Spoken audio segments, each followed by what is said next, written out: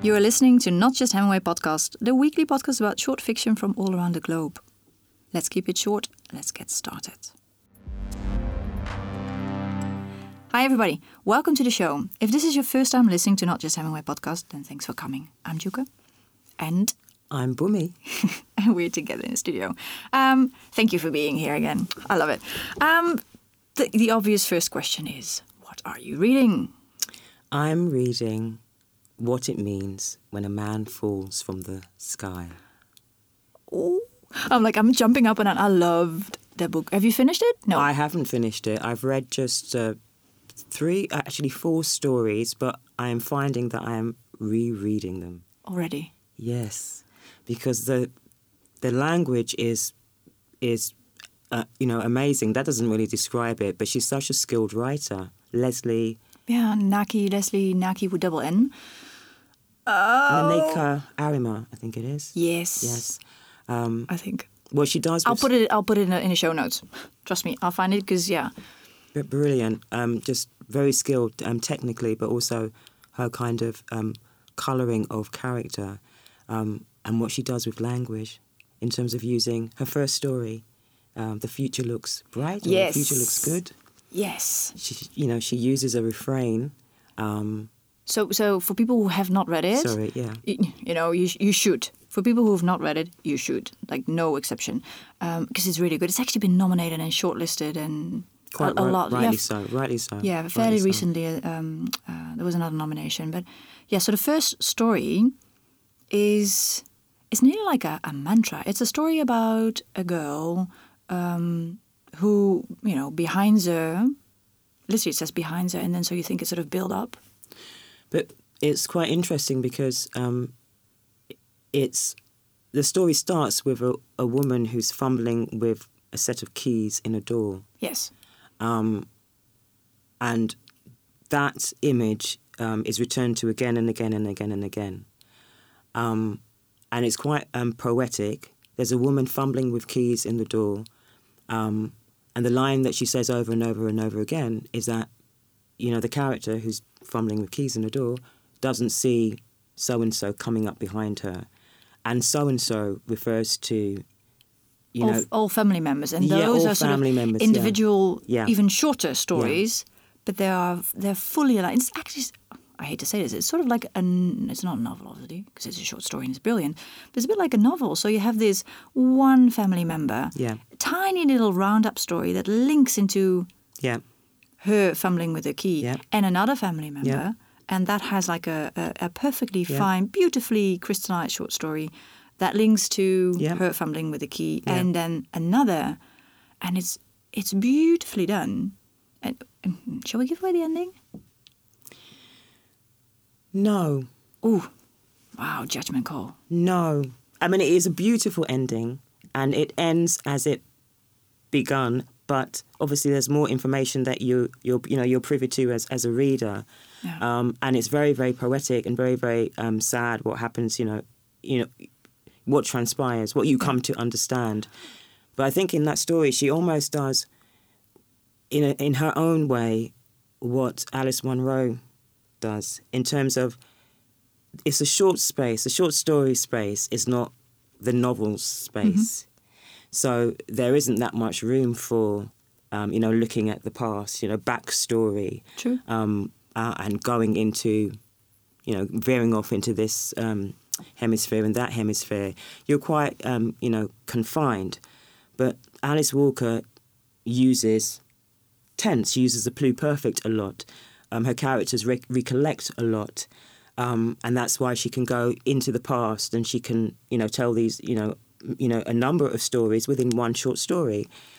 And this writer, Lesley Arimah, does something quite similar, but in her own unique way. She uses that refrain and the different characters to tell a whole family story. Yeah, and whole family's tragic story. What else I liked about it, what I remember is I read it a while ago, and what I remember is that up until pretty much the last 2 paragraphs, I had no idea who the girl was fumbling on that door, which is part of the twist, beauty, skillfulness of that whole story, because it does matter. It does matter. It does. Who is fumbling on that door? It does. And I thought it was so. So, did you already read the story title? What it means when a man falls from the sky? Do you mean is that? It is an actual short story in it. Yes. Have you read it? I haven't read that one. No. Okay, I won't give it away. Then I won't give it away. It's such a fantastic title as well. But I found that so we is me and anybody who likes short stories. We have regular discussions with about a collection should have like a central theme or should have the lineup of the short stories in a collection. They should strengthen each other or make one shine. There must be something there, and I don't know because I'm not a publisher. Maybe actually I should invite a publisher. I don't know. I'm not a publisher, but should do something. And what I found fascinating about the collection is there is dystopian in there. Yeah. As easy as that. Yeah. Nobody blinks twice. Yeah. And it's lovely. Yeah. I think it's an ongoing discussion, though, isn't it, in terms of how a short story collection should work? Because really, does they have to be? Do they have to kind of work together? Thematically. Leone Ross, a writer that I mentioned before, her short story collection, "Come Let Us Sing Anyway." It is. The Anyway is part of the title? Yes. Oh, that's cool. It's a fantastic title. It's a story in itself, and I don't actually think there's a short story in the collection called that. Oh, really? I don't think there is. I might be mistaken. But anyway, in this collection, she has horror, she has science fiction, she has magic realism, she has flash pieces that work like pieces of poetry. There's a lot going on in there in terms of experimenting with the forms. Is that her? Is that her first? I'm sure. Is it her first, or was it her debut? It's her first collection of short stories. She's written 2 novels before. Ah, see, because Lydia Davis. Yes. So she's a master, and one could argue because she's earned her stripes, she could do whatever, and the publisher will go like, sure, there's a market for it. Mm-hmm. Whereas if you're trying to get out there with your first short story collection, they're going to be like, no, you can't do magic realism and then go to horror. We need one theme because of, I don't know, safety, commercial risks, etc., etc. I don't know what's happening with the short story at the moment. I have a feeling, in a sense, that the short story form is very, very popular. It's very, very popular. I want to live in your bubble. You don't think so? You don't think so? I think its popularity is rising. See, I want to live in your bubble. No, I don't think so. I hope so. Well, but then again, maybe that's because, and we've spoken about this before, because you're in an English, in the US and UK, it has always had a standing, like a name. In my algorithm, it hasn't. Like a short story is something that you write, and then finally you get to go to the novel. And you can return to short stories once you've made your fame, and then they're like, oh, the amazing writer. Did a short story. It's completely different.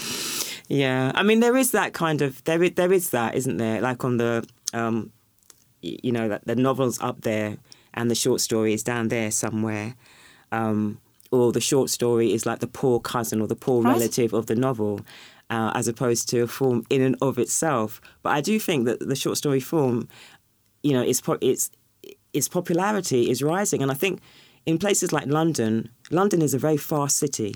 It's a very fast city. People are rushing about. They're rushing to work. They're rushing home. They're rushing to the gym. Rushing. Says the lady who just nearly been run over by 75,000 bikes in Amsterdam. Those bikes are lethal. They are lethal. They should come with a warning. Not funny, Dieuwke. They do. Oh my gosh. Anyway, London. But short London. Stories. So actually, in a city like that, short stories, I think, work very, very well because you can read a short story in one sitting. You can read it on the way to work. You can read another one on the way back from work. There is that thing about in a novel, you can lose yourself in a world. You can't really do that in a short story collection. I think a short story collection works, or short stories work in a different way. There's very few, there have been, but there's very few short story collections that I read cover to cover. like in one go. I finish one story and go on. But it's also, I think, because for me, like a novel usually is a round-up thing. Like you close the book and it's done. It's closed. You know everything that needs to know. It doesn't go lingering on. Usually it doesn't, unless maybe it's horror, and in some cases it does. Whereas a short story, you close and then it happens. Then you go like, it just, it stays with you, and you have to you think about it because there's so many things that happen at short time, and it's not closed. It's not finished. In a way, it has implications. Okay, I don't know if I agree with you about that in relation to a novel. I think if you find a book or a novel that pulls you in, and I think Ben Okri's The Famished Road. My memory's going because I'm so tired. But the very cut that out. famous one. I don't know what is it? The Song of the Enchanted. We'll look it up. Yeah, I'll put it in a podcast. Yeah, that novel stayed with me for a very long time. Alice Walker's The Colour Purple. Okay. Yeah. Okay. Yeah. Okay. I think it's to do with the story. And the characters, and obviously as well, how well it's written. If there are holes in the narrative, that's going to pull you out of the narrative. But if you get a story that just works so well and it's so seamless. But still, it's finished not in a way that you put it back and you've forgotten that you once ever read it. That's not what I mean. It's a round off. There's no loose ends. Whereas sometimes it feels like short stories work so brilliantly because it does have loose ends, and as a reader, you have to do something with it. Yes. With that, sorry. Raymond Carver. Yeah. His work is like that, isn't it? Yeah. That kind of lyrical, open-ended endings. But then talking about Carver, so. When I finally got to read him, which is about, 6-7 years ago, I did do that. It was one of the first short story collections I got from the library, and I sat down and started reading it. Wrong. I mean, so it was so wrong because I checked it the other day on my Goodreads, and I think I gave it a 2-star rating because it's wrong. I shouldn't have done that. So the librarian should have said, "Ma'am, know this." You read one short story, you go like, "Wow," and you just don't turn the page and go like, "Oh, this is like a next chapter," because it isn't. So you mean you read it like a novel? Is that what you mean? I read like 3 stories and I thought, okay, it's pretty good. And then I read 4 just in one go. And then in the end, it's just, everything is blurry, it's muddy. I couldn't remember one short story. But then later, 2-3 years later, there's also a podcast with Meike Paul. And she had Why Don't We Dance? Why Don't You Dance? As a short story. And then when you read again one short story, then it shines. Yes. And then it shines like, oh my God. But do you know that this is what I've heard, that Raymond Carver's original works, short stories, are very different from the short stories that we read. But then, if one short story can shine so much, then we're back to why would you read a collection? Because you can't have, if you have all stars on stage, then nobody shines again. I think that's a really interesting point. I think that it's very exciting what's happening with short stories, because people have a lot to say about short stories.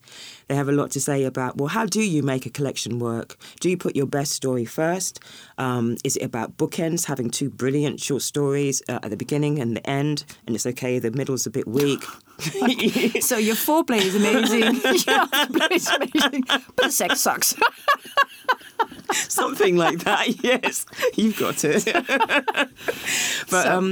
and then, some people say, it has to work thematically, there has to be a consistency of tone, etc., etc., etc. But I think all those things are to be debated, and that's what's really exciting about what's going on.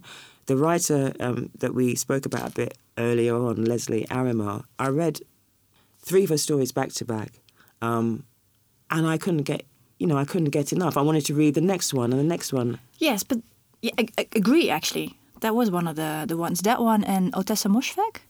Ever heard of her? Oh, no, yeah. Hers as well. They're just completely different stories. So it's not like, you eat your favorite dish, but after 7 hours of eating your favorite dish, you've had enough. Mm-hmm. Whereas the stories of what it means when a man falls from the skies are so vastly different. You don't have the idea you're consuming another of the same. I think. And she pulls you in, doesn't she? In each story. Yeah, it's fascinating. Gosh, I'm starstruck. Like, I honestly wish that I would just bump into her, in Amsterdam, because she runs over you with a bike. I just bump into her one day and we're like, she's very get your skillful. autograph. She's very skillful. Yeah, it's pretty cool. All right. So what do you plan on reading next? What am I reading next? So what is on your... Do you actually have a bedside table? I do have a bedside table. And actually, I have novels on my bedside table. Boo! I really like reading novels at night in bed. You read in bed? I can't do that. Oh, it's a lovely way to kind of fall asleep. You see, I wouldn't sleep. How do you put... No. How do you put a book down when you... No, I couldn't do it. Well, I tend to kind of fall asleep as I'm reading, not because the book is boring, because I wouldn't be reading it if I felt it was boring, but because I tend to be quite tired. And I just find that at that time of day, my mind is slower. I slow down, I wind down, and I'm better able to focus fully on what I'm reading. It's magical, reading in bed at night time. It's magical. I'm reading Arundhati Roy's... God of Small Things. Oh, yeah. I have her second novel on my list of novels to read. I'm trying to read novels as well as short stories. Okay, so for all people out there, I'm not a bedtime reader. I just can't do it. Good for you. So you're reading, the next one is finishing a novel, and then in the mornings you read short stories? Yeah, throughout the day I read short stories, yeah. At night, novels. Throughout the day, short stories. All right. Thank you so much. You're welcome. Or you should say thank you, because we're doing this together. Thank you. Thank you for listening to Not Just Hemingway, the podcast about short stories from all over the world. Come back often and feel free to subscribe or add the podcast to your favorite RSS or iTunes. Visit www.notjusthemingway.com for show notes and more short story love. You can also follow Not Just Hemingway on Twitter and Facebook.